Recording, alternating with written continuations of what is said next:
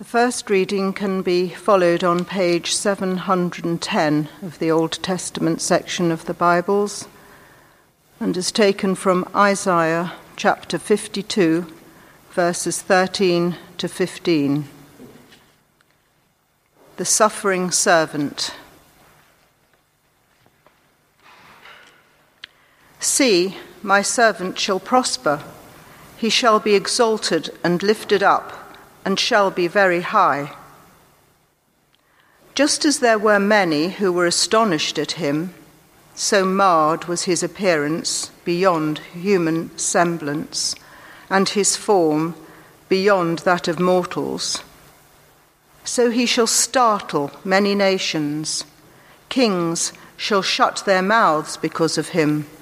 For that which had not been told to them they shall see, and that which they had not heard they shall contemplate. Hear the gospel of our Lord Jesus Christ according to Luke chapter 9, verses 51 to 56. Glory to you, O Lord. When the days drew near for him to be taken up, he set his face to go to Jerusalem, and he sent messengers ahead of him. On their way, they entered a village of the Samaritans to make ready for him, but they did not receive him, because his face was set towards Jerusalem. When his disciples James and John saw it, they said, "Lord, do you want us to command fire to come down from heaven and consume them?" But he turned and rebuked them. Then they went on to another village. This is the gospel of the Lord. Praise to you, O Christ.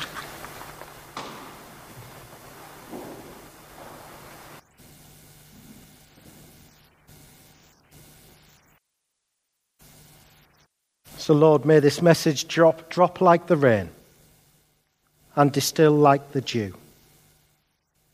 May I proclaim your name and ascribe greatness to you. In Jesus' name, amen.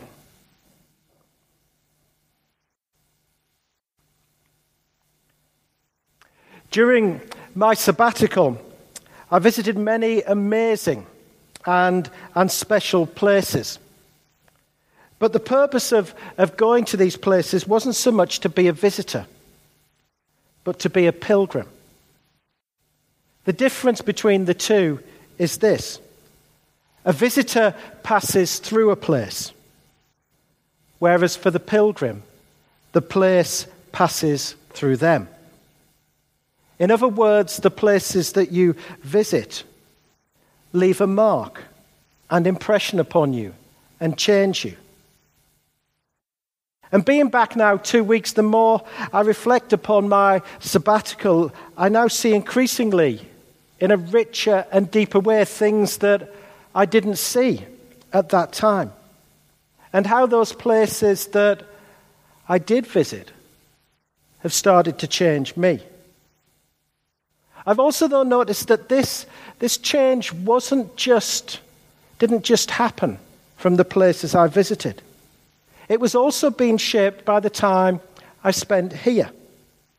The time that I had, if you like, to rest, to renew, that continued this journey of recreation. But I remember one particular day early in my sabbatical. And in it, I remember finding a prayer that someone prayed as they were about to go on a pilgrimage. And if you like, I amended the prayer slightly, and I made it the prayer that I would pray as part of my sabbatical. The prayer was from a woman who actually, it just so happened, was visiting the Holy Land for her pilgrimage. But this was the prayer that I prayed. Lord, I seek with all my heart to be open to the leading of the Spirit on this sabbatical. May my heart and soul bear fruit. May I be good soil for the work of the Spirit. May my life change direction if need be. May I be willing to bend like a willow in the wind of the Spirit. Change me, bend me, break me if need be, uproot me. I am yours. Amen.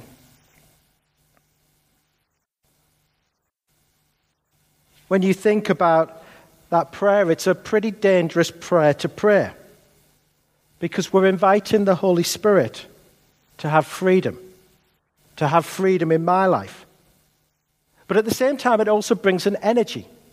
It brings an excitement. It brings a fullness of life that Jesus promised, almost as if a new chapter was beginning to open up in my life. And at first, as I said, I didn't notice the differences. But as I've come back, I've seen the difference. For all of us, there are moments in our lives when new chapters begin. A relocation, a new job. We fall in love.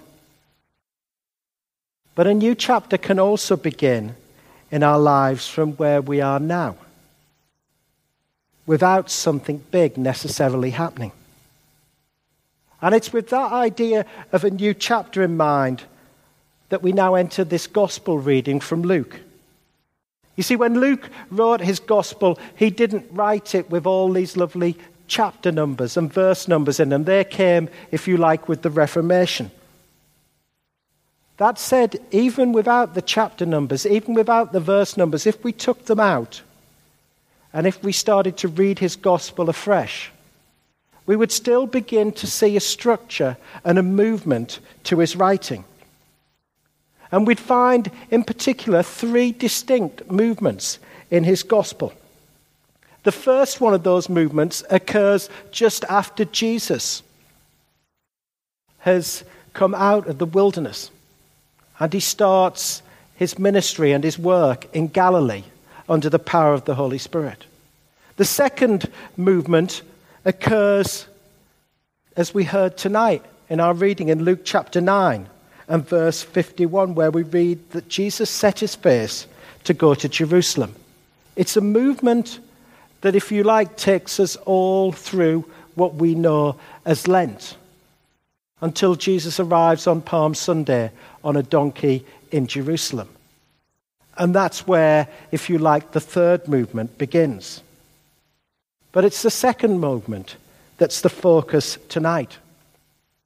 If you were here last Sunday, you'll remember I mentioned how the big challenge for any of us when we look at these passages today is not to look at them through the lens of our 21st century Western eyes that have been trained in a particular way and conditioned in a particular way to look at any text. Why? Because the Bible wasn't written in the 21st century. It was written in the 1st century and before. It was written to a completely different culture that asked different questions from the questions that we naturally have been trained to ask today. It doesn't mean that those questions aren't relevant. It doesn't mean that those questions aren't important, but what it does mean is that there is an important question to be able to answer first.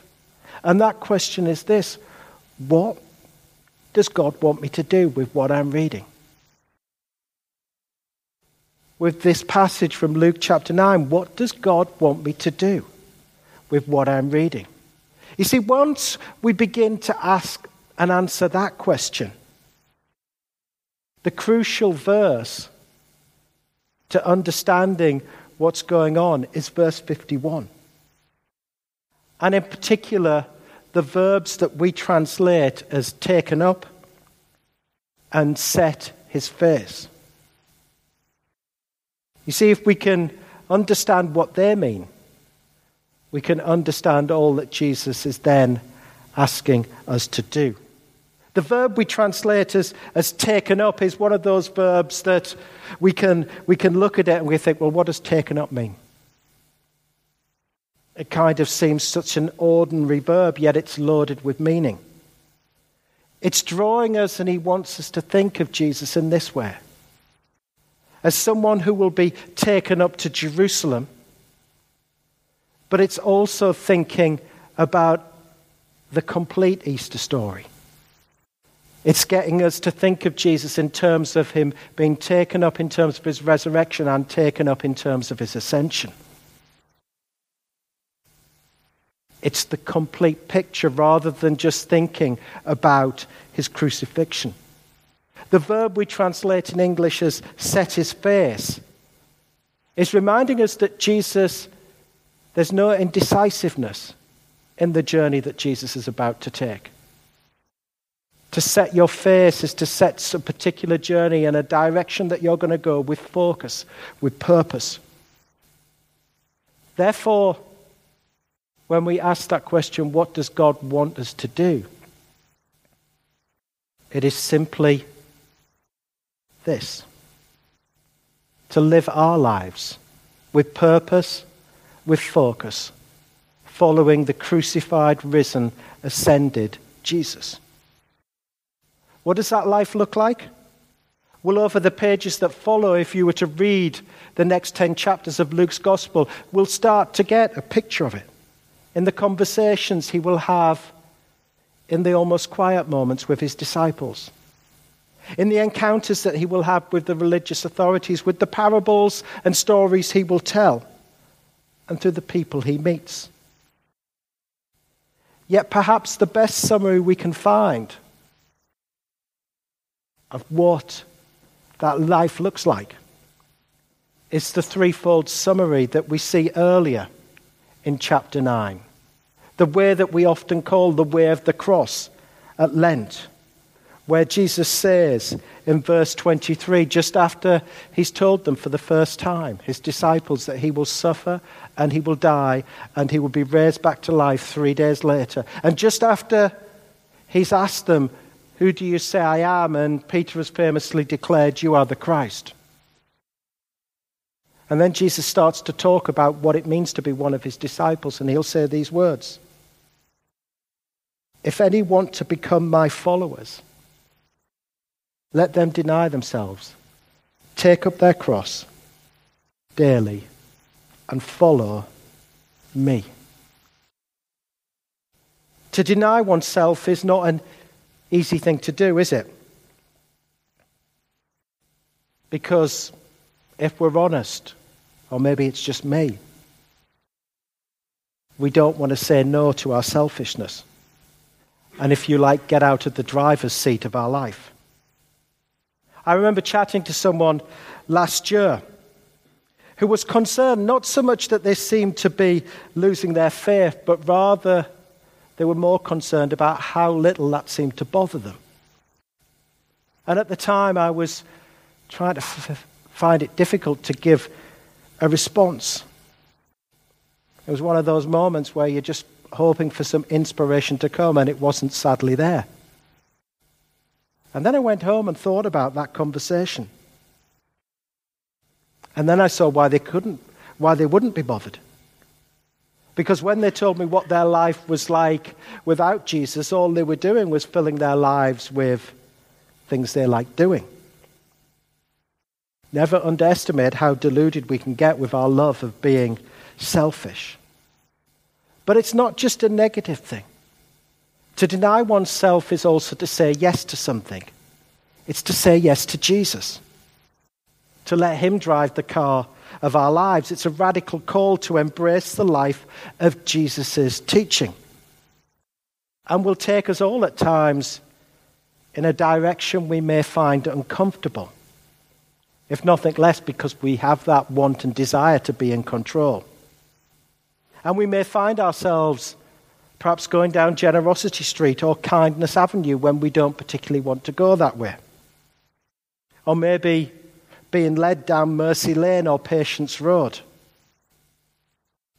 But by taking that route, that's how the life that Jesus promised, the kingdom of God, breaks in. And a little bit of heaven is seen on earth. And Lent gives us this time to pause, to ponder, and to pray. To take the foot, if you like, off the accelerator of our lives and invite the Holy Spirit to reveal who's driving the car of our life. and then, if needed, to change the seat in which we sit. To take up your cross. And then the word added, daily. It's an everyday reminder that the journey we walk is one that could and perhaps should involve some level of rejection and death. For some Christians in our world today, those words are taken literally. If you were reading this, I don't know how many of you read this through the year, this Secret Church yearly devotional that's produced by the organisation Open Doors. And if you read that, if you read last Monday's entry, you would have been reminded about how something simply to be baptised in Afghanistan is punishable by death. It's a reminder, as I was reminded about at least a couple of times on my sabbatical, that the most persecuted people in the world are Christians. That like with Jesus, they carry their own cross to their death. Yet perhaps in our more comfortable surrounding, Jesus' words are a daily reminder to say no. To say no to the love of this world and all that it offers. I often hear that love expressed in words similar to this. I want to focus in this season of my life on ... Complete the sentence. My family, or my sport, or my career, or my children, or my house. Not that they might not be important. But they kind of become excuses that rob us of the fullness of life that God offers to each one of us. And Jesus' words are instead perhaps for us a daily reminder to live, yes, a sacrificial life, but one that confronts the world of sin and hate and indifference with the God of love, forgiveness and power. It moves the journey to the cross away from, yes, a place of suffering and death, but more to one of love and victory. Or as the great theologian Karl Barth once said, quoting a famous atheist philosopher, only where graves are is there resurrection. And Jesus' words are an invitation to embrace Jesus' love in our lives and practice resurrection now. Lent gives us the time to pause, to ponder, and to pray in the journey of our lives and invite the Holy Spirit to reveal where might our love of this world need to be hung up? Where do we need to walk today with Jesus' cross of love and victory? To deny ourselves, to take up our cross daily. And then Jesus says, to follow me. You know, when Jesus sets out resolutely from Galilee to go to Jerusalem, what you may not know is from the encounters that follow, Jesus doesn't take the usual nor the direct route. There's no indecisiveness to Jesus' course of action, but it does have some unusual twists and surprising decisions. Why might that be? On my sabbatical, if you were to kind of pin me down and say, what was my favourite adventure? I would say that it was walking with George through what is known as the Jesus Trail, where you walk, you can backpack it as well, from Nazareth to Capernaum. Quite literally, you follow, in many cases, in the footsteps of where Jesus walked. But as we travelled, what became apparent is many times we didn't take the direct route. We were going the right way, but as we sometimes meandered through the hills. Sometimes we knew we were in the right area, but we were kind of a bit lost. And on other occasions, we could see the route that we were to take, and we were tempted to take the shortcut and take matters into our own hands like James and John do in our reading, when it would have been a mistake. And so why might it be that Jesus doesn't take the direct route? And is it not because the story of our lives with Jesus often meander and don't take the direct route? Sometimes we struggle and get lost. On other occasions, our sin gets in the way. Then on other times, Jesus wants to take us the scenic route. And he wants to take the time to show us something beautiful that we might miss otherwise. Lent gives us this time to pause, to ponder, to pray in the journey of our lives and invite the Holy Spirit to reveal on what particular journey is Jesus calling you to follow him this Lent. Just before my sabbatical, I got the news that a very famous Christian of the late 20th, early 21st century had died. He was called Eugene Peterson, who wrote the Message Bible. He once described what it means to be that follower of Jesus who denies themselves, who takes up their cross and follows him, as simply this: a long obedience in the same direction. Let us pray.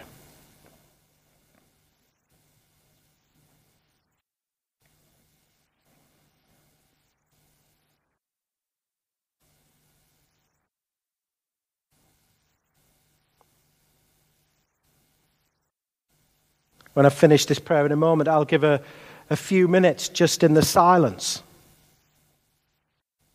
for each one of us to perhaps pause, ponder, pray what the Holy Spirit is inviting each one of us to do tonight.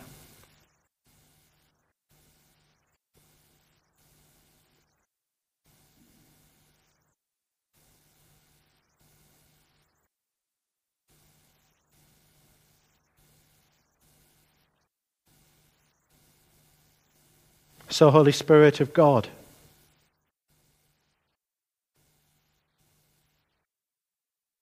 you desire to know each one of us better. As we come at this start of another year on this journey of Lent,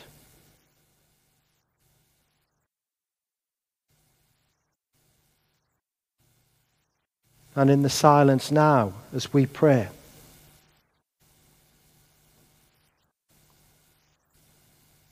you would come and reveal to us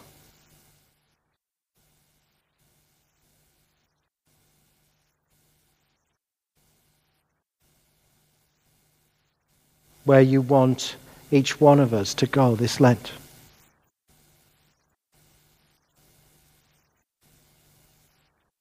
Whether it be in that question of who is in the driver's seat of our life,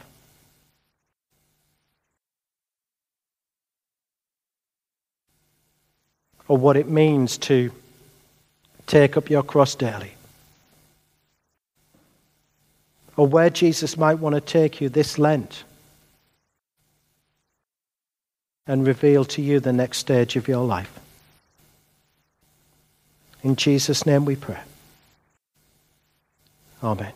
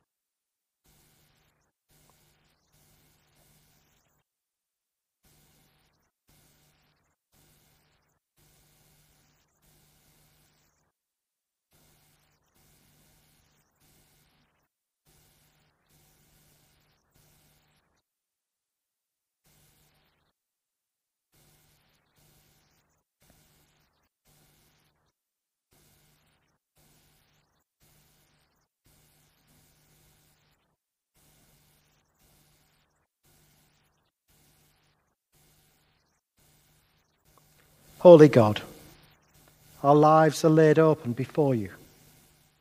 Rescue us from the chaos of sin, and through the death of your Son, bring us healing and make us whole. In Jesus Christ our Lord. Amen.